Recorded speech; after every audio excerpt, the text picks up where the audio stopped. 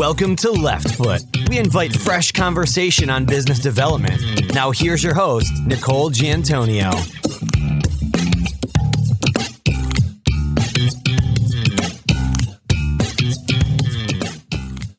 Hello, listeners. It's Nicole Giantonio, the founder of Left Foot, and I'm here to announce that our 12 audio-based business development challenges are now available. 12 practical, execution-oriented steps to predictable success. Part of the Left Foot GPS Growth Practice Solutions for Business Development. Go to leftfoot.com GPS for details. Hello, listeners, and welcome to Left Foot. Today's guest is a technology lawyer by design. She started her career as an IP litigator before going in-house and working for several startups. Today, she is active in the startup world, is on the board of 2 early-stage startups, and is the general counsel and assistant secretary for the San Francisco headquartered sales and marketing and engagement platform ClearSlide. Olga Mack, welcome to Left Foot. Hi, Nicole. It's great to be here. Great to have you as a guest on our program, Olga. Let's jump into our questions. Which of your personal strengths or habits have allowed you to be successful as an in-house lawyer, as a general counsel? Well, Nicole, I'm a general counsel at a tech startups, so my ability to learn quickly, soberly assess risks, and work well with other business professionals has been instrumental to my success and effectiveness.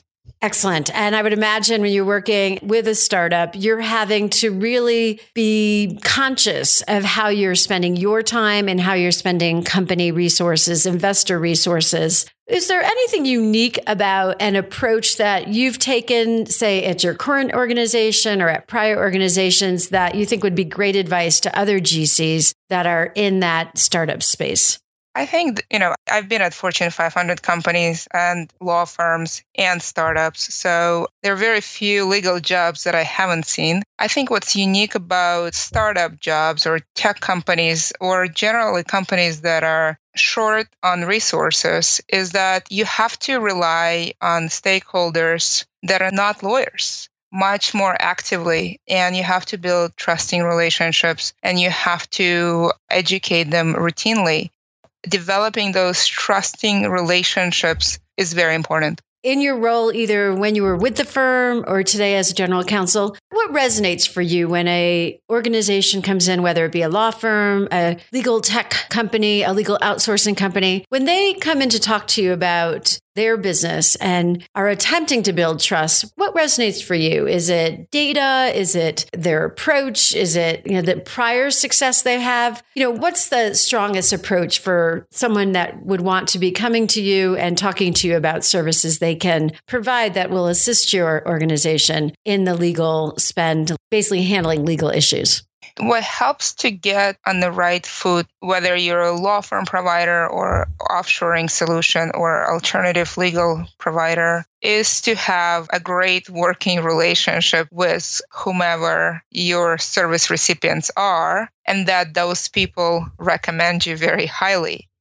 Technology is very important in our business increasingly, and we are increasingly becoming open-minded, but some things stay the same. And the things that stay the same are referrals are still very important and powerful. And when my peers, other general counsel or other tech lawyers highly recommend a vendor of any sort, whether it is a law firm or a non-lawyer or any other provider, I definitely listen, and that definitely helps color the relationship. I absolutely agree. When you're asked about a referral, are you looking for obviously quality being the table stakes? There's a lot of high quality lawyers. There's a lot of high quality and well-performing firms and tech vendors at this point. And then you mentioned, you want them to establish a relationship with you. What does that look like? Can you give us an example of where you've seen or had the experience of having a provider come in and relatively quickly be able to create rapport with you in a way that you had confidence, even if they came through a referral, but you had confidence in their services? What did that look like more specifically, more tactically? It really depends what I'm buying. Sometimes quality is more important than other times. And I think when I work with any provider, I am very explicit about what quality looks like.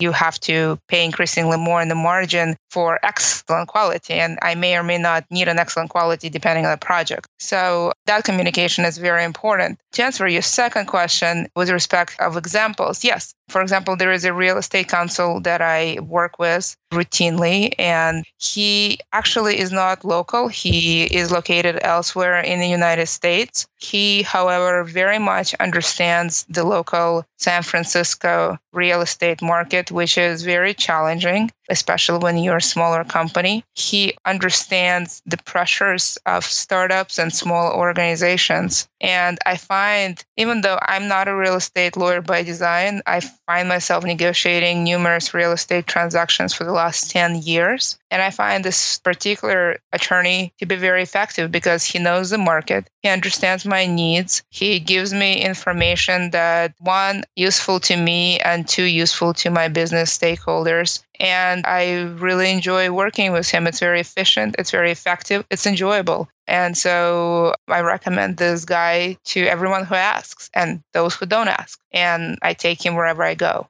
So he's become a true business partner to you and in the businesses that you operate in. And of course, to your associates as well. You know, you've had this strong experience with him. Have you had other experiences that were less than helpful and less than successful? And could you pinpoint in your evaluation of that service at the beginning where you might have missed something that would have been an indication that the ultimate result wouldn't be quite what you were looking for? Nicole, if I don't enjoy working with a provider for whatever reason, that relationship doesn't last very long. I find myself working with somebody else relatively quickly. Generally speaking, I've had really amazing experiences with providers, just generally speaking, because I do rely on my network for recommendations. So, for example, I am part of Women General Counsel Network. I am part of the San Francisco Bay Area General Counsel's CLO initiative, which I organized. I'm part of Sun Law initiative, which aims at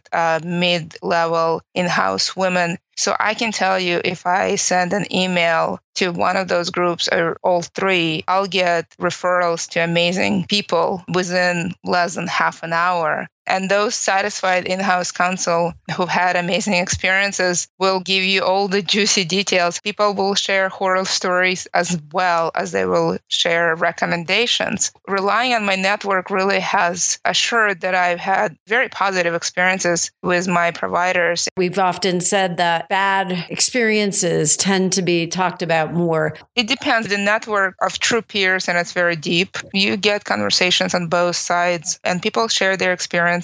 As someone who has had a variety of experiences, what do you think is unique about the way you're making decisions around your legal spend for the startup? Is there something more unique in that environment that you can pinpoint for our lawyers that are really working with and interested in working with startups?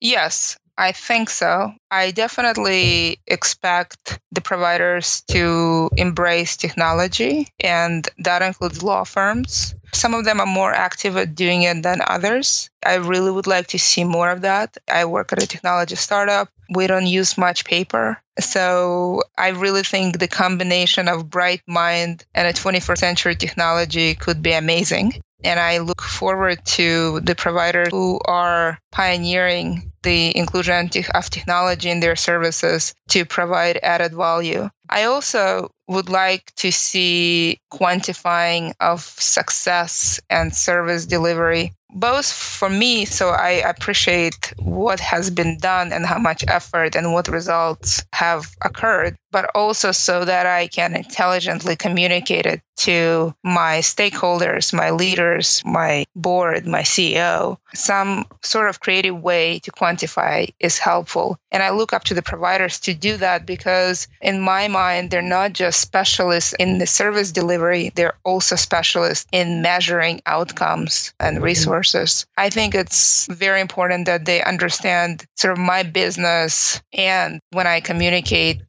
how much I would like to receive on what quality. I think listening for those cues is very, very important because unlike many big companies, I don't come with an unlimited budget. And my goal is to leverage an army of 2 lawyers to have a large presence. and outside counsel and legal providers is one of many ways I do that. I think I also look for things like adding value to the services that are provided. For example, many of my providers make very useful introductions. They share industry trends. They offer creative approaches that I would not think of because I'm not a specialist in the area. I really get engaged when a provider goes out of his or her way to offer something that she didn't have to. And then I think any relationship requires maintenance and keeping in touch with me. I think it's independent of whether I'm at a tech company or a traditional company. I think there is, at the end, a human element. The people that I enjoy working with, I know very well. I know a lot about their kids. They know a lot about mine.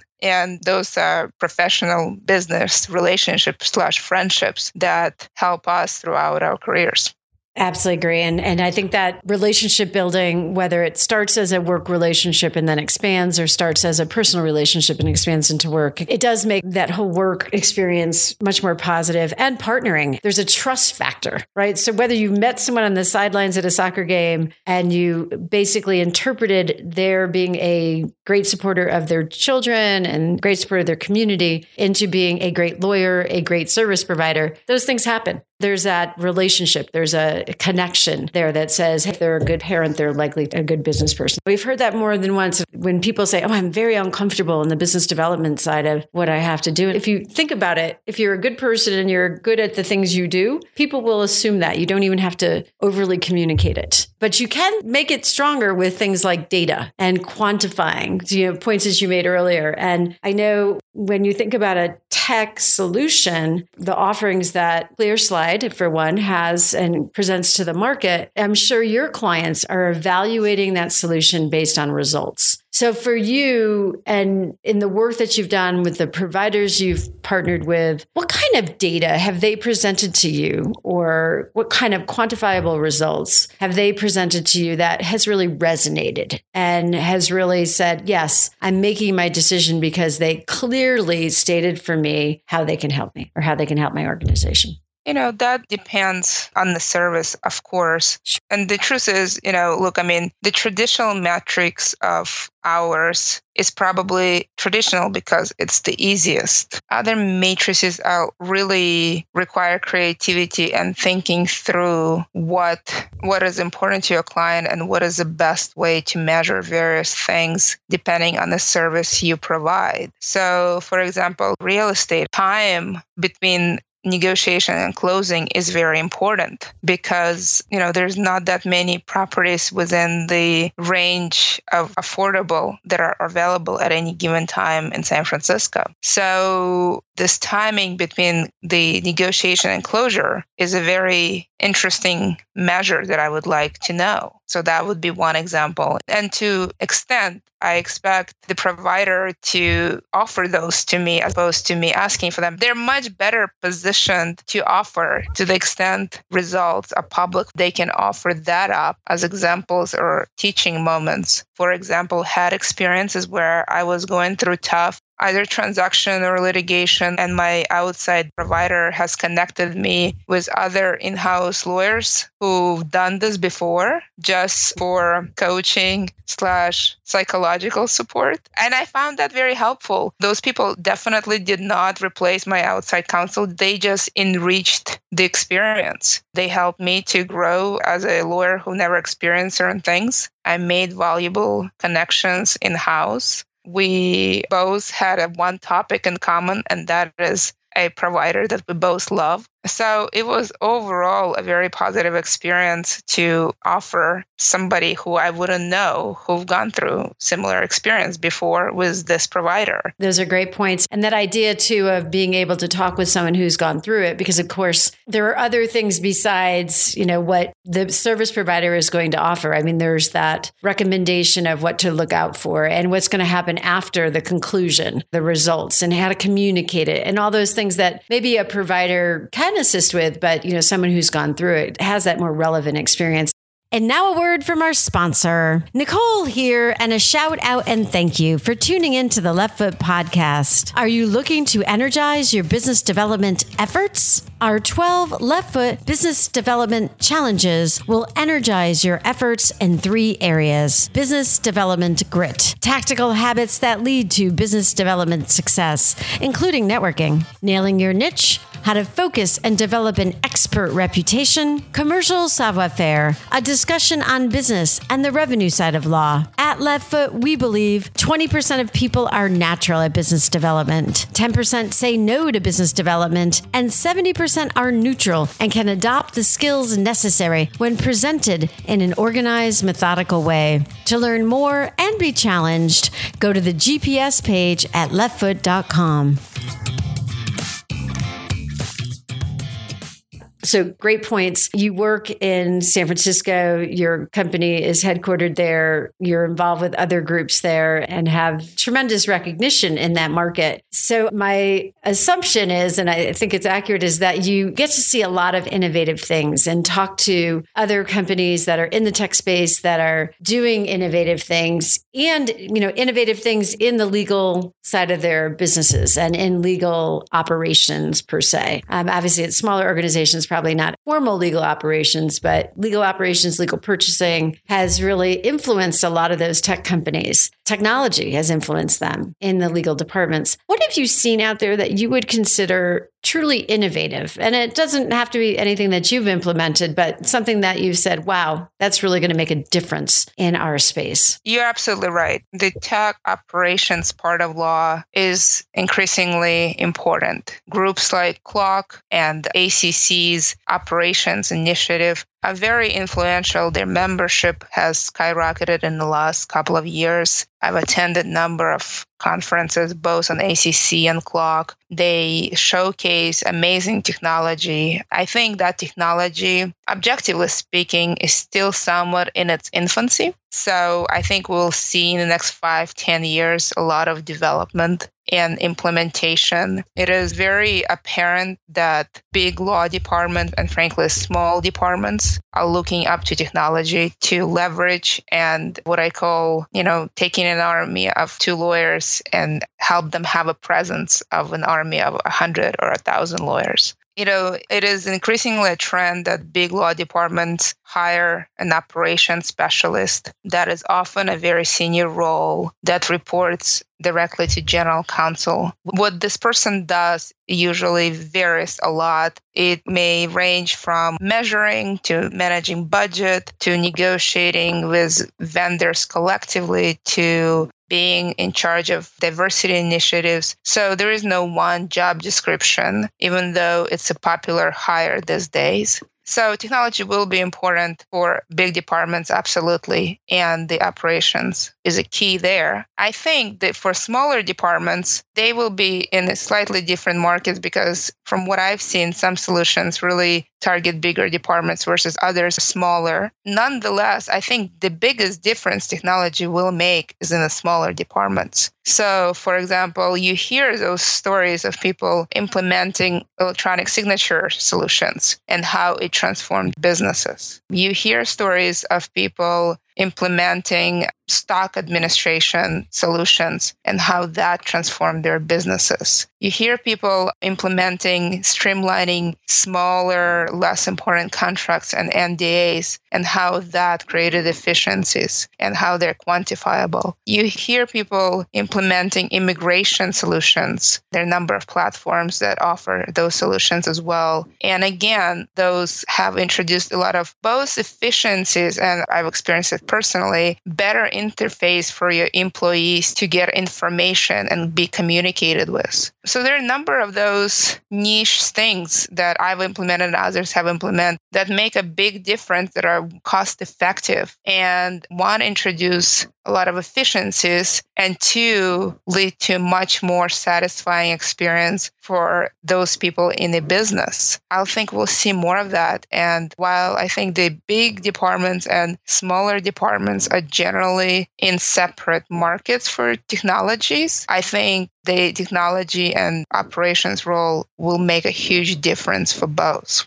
Absolutely agree. And I think, the example you gave, electronic signatures, and of course we hear about, e-discovery, of course, in cases, obviously inside the firms, but what a time saving, just the electronic signatures. I mean, I think about real estate and all the different entities where it's required. And frankly, Olga, there's a whole discussion point on whether signatures are even have value any longer. Definitely a great topic. You mentioned earlier that using hourly billing, the reference was that it's being used and continues to be used because it's easy. We had a lot of discussion on Left Foot about hourly billing and AFAs and different approaches to creating value in how legal opinion, legal advice is charged for, let's say it that way. In your opinion, has the changing market conditions done a lot to move the industry away from hourly billing? And what are you hearing and seeing that is impacting how legal services, legal advice, law firms are pricing their work? What are you hearing out there? What is in your view as far as the future of the hourly bill and the options that, at least the ones that are on the table now and possibly ones that are just entering the market?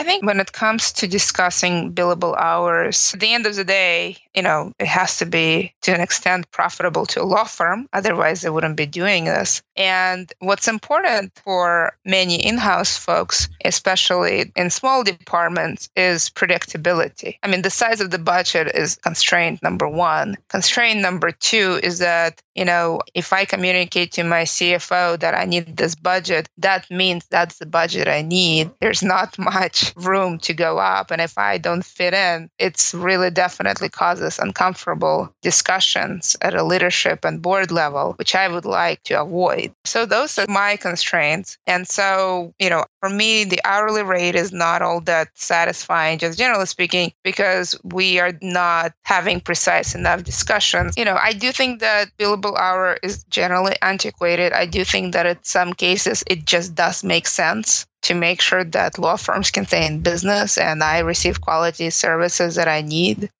It just what I look for, independent of how it is billed, is an adult discussion about my budget and predictability and how to manage that reality with my CFO, for example. And so what I observe happening is that sometimes we treat those discussions a little bit like, a discussion I had in high school with respect to whether or not I go to a prom and with whom. It's kind of a little bit of a taboo subject. Need to have much more open and sober discussions because budget management is a very important reality of in-house lawyers. We have to take the risk out because you have a budget. The hourly billing rate, in a lot of cases, there's risk, not all, right? If it's a smaller matter, and, you've got a pretty good indication from the partner you're working with. You have a sense, right, from their response of how much it's going to cost. It can help remove some of that risk, but there has to be a way to alleviate risk of going over budget while still getting the result that you need. And one of the discussions we talk a lot about, Olga, is value. There's certain matters where it's going to be critically important. And so there's a high value placed on the dollars you're spending to get the results that you need in the time frame you need it. And I think if the provider can clue you in and through the competitive bid process, create that value, it's going to take us, the fixed fee for this result is this. And you equate that result and that price tag to being a good value, being the right value, you might say yes, right? And then, of course, does it fit into my budget? All good points. It's part of the discussion. And I think lawyers, which is a great lead into our next question, have to be comfortable with the business side of the discussion. It is part of their business. They need clients, they need work, and it's definitely part of your business. What I've seen, because, I talk to leaders of legal departments, big and small, is that those of us who have a larger in-house budget have a much greater leverage to negotiate fees and involve in the competitive bidding, mostly because we also have for those people in large departments, they have a staff to really put out RFPs, collect the information, process information, right? Meet, greet, the whole thing that I generally don't have time to do or resources to do. And it is true that those leaders from larger in-house departments have a greater leverage. I do, however, think that law firms and providers should also be more open-minded with small department leaders as well, much more so than I think they currently are. Because, I think the reality is today I could be at a small company, tomorrow I will be at a large company, and vice versa. There's a lot of fluidity, and the vendors with whom I had amazing experiences and who offered me great value when I was at a small company will definitely become my providers at a big company as well. So I think it is important to realize that we have very long careers and they are increasingly mobile. And so while those Fortune 500 companies will always be on top of radar of most law firms, understand that it is very important to provide value to, even more important, I think, to a smaller company. One, because it actually will have a much greater impact. And two, it will never be forgotten. And three, there's a lot of fluidity. And the person who helps you when you have much less leverage to negotiate will forever be the counsel of choice, really, or provider of choice. And the reality is I talk to a lot of in-house leaders from big departments, and when somebody tells me that this is the rate and they don't negotiate, and then I check it against the experiences of my peers at big companies, and I find out that's a lie, that's very disappointing, because what it signals to me is that my business is not important, which is maybe a sober reality, and I understand, but it also colors my interactions with that provider in the future. I absolutely agree with you. First off, that people do move. Lawyers, especially when we talk to law firm partners, they'll talk about the fact that a lot of their business comes from customers they've worked with in other environments. And it may have been an associate that they had the pleasure of working with at a firm. It may be a small project that they did with someone at another organization. And when they moved, they called them because they had confidence that the experience that they had previously was, a strong one, and that the person would be able to accomplish what needs to be accomplished at this new environment. So that it happens all the time. And then it's interesting, I have to say, as someone who runs a small business and has worked in big corporations, I think we're now educated to the fact that through SaaS and SaaS solutions, that there is a way to offer those that don't need all of the bells and whistles of an offering an appropriate price, right? A value price. And you see that all the time in these SaaS applications. And it's a great lesson to those in different areas that, hey, you can offer the slim user a free option or a very, nominally priced solution so that they can be a supporter of your offering. They can be out there marketing it to others that might need a more expensive option. There's a lot of ways today. And I think technology, of course, has helped that. Can they use technology in delivering that solution to make their actual time spent that much less, right? So that they can give you, again, a value price or provide that offering. So I think there's so much today that has changed in the market. So Olga, I know you've received a strong amount of recognition in the market in which you work for the work that you've done with startups, for the work that you're doing with helping women lawyers and other women leaders in having the strong careers that we know they should be having and are having.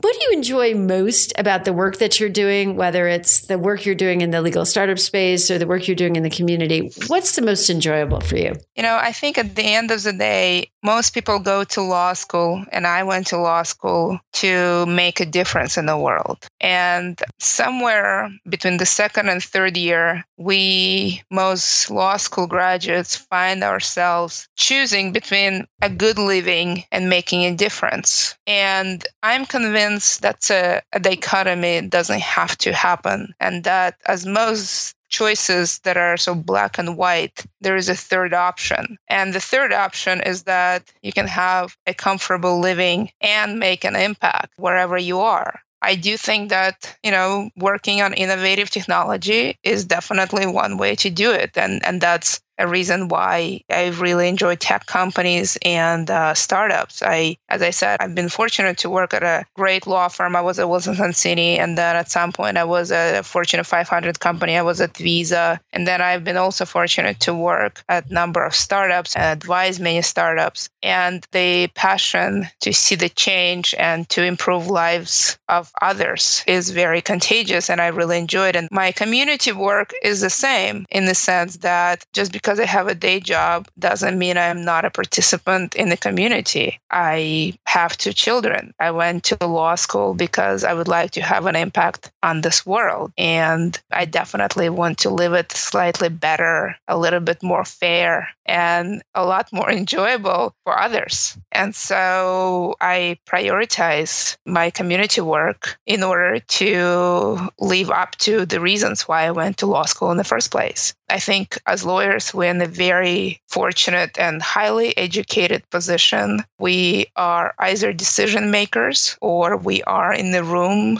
and have a lot of influence over important decisions. Some of them relate to purchasing, but frankly, just doing the right things for the company or community. And, I worked very hard to be where I am. And I also would like to use the benefits of my education and career to leverage to impact the world around me, and both at work and after. I love that point about you have the opportunity to help others make decisions, and to influence, and to use that effectively. That really resonates. I know that resonates for me. Olga, we appreciate you sharing your thoughts with our listeners. Any last points you'd like to share before we say goodbye? I think legal practice is really undergoing a lot of sort of fundamental changes. And I think there will be change and transformation of the way we practice, provide services, and receive services. And I think it will be in our lifetime. I don't think it will happen today or tomorrow, but I do think it will happen in our lifetime. I think it is very important for both the in-house and outside law firm professionals. We need to embrace new technology, collaborate, and ultimately thrive. I think any change is very hard, but I also think that it's an opportunity to make legal practice much more enjoyable. I think through those changes and technologies, if we work together and use our minds to come up with better processes and solutions, I think not only can we get sort of the monetary benefits, I think we can have a more enjoyable legal careers that help us all thrive. Great point. And that idea of having the legal ecosystem that lawyers can rely on and work with so that there's a little less pressure on their need to perform all of these things and more ability to help them do exactly what you said earlier, help people make solid decisions and influence in a way that really does help. Terrific last point. Olga, thank you. It's been a pleasure having you as a guest on Left Foot. Thank you, Nicole. I really enjoyed our conversation.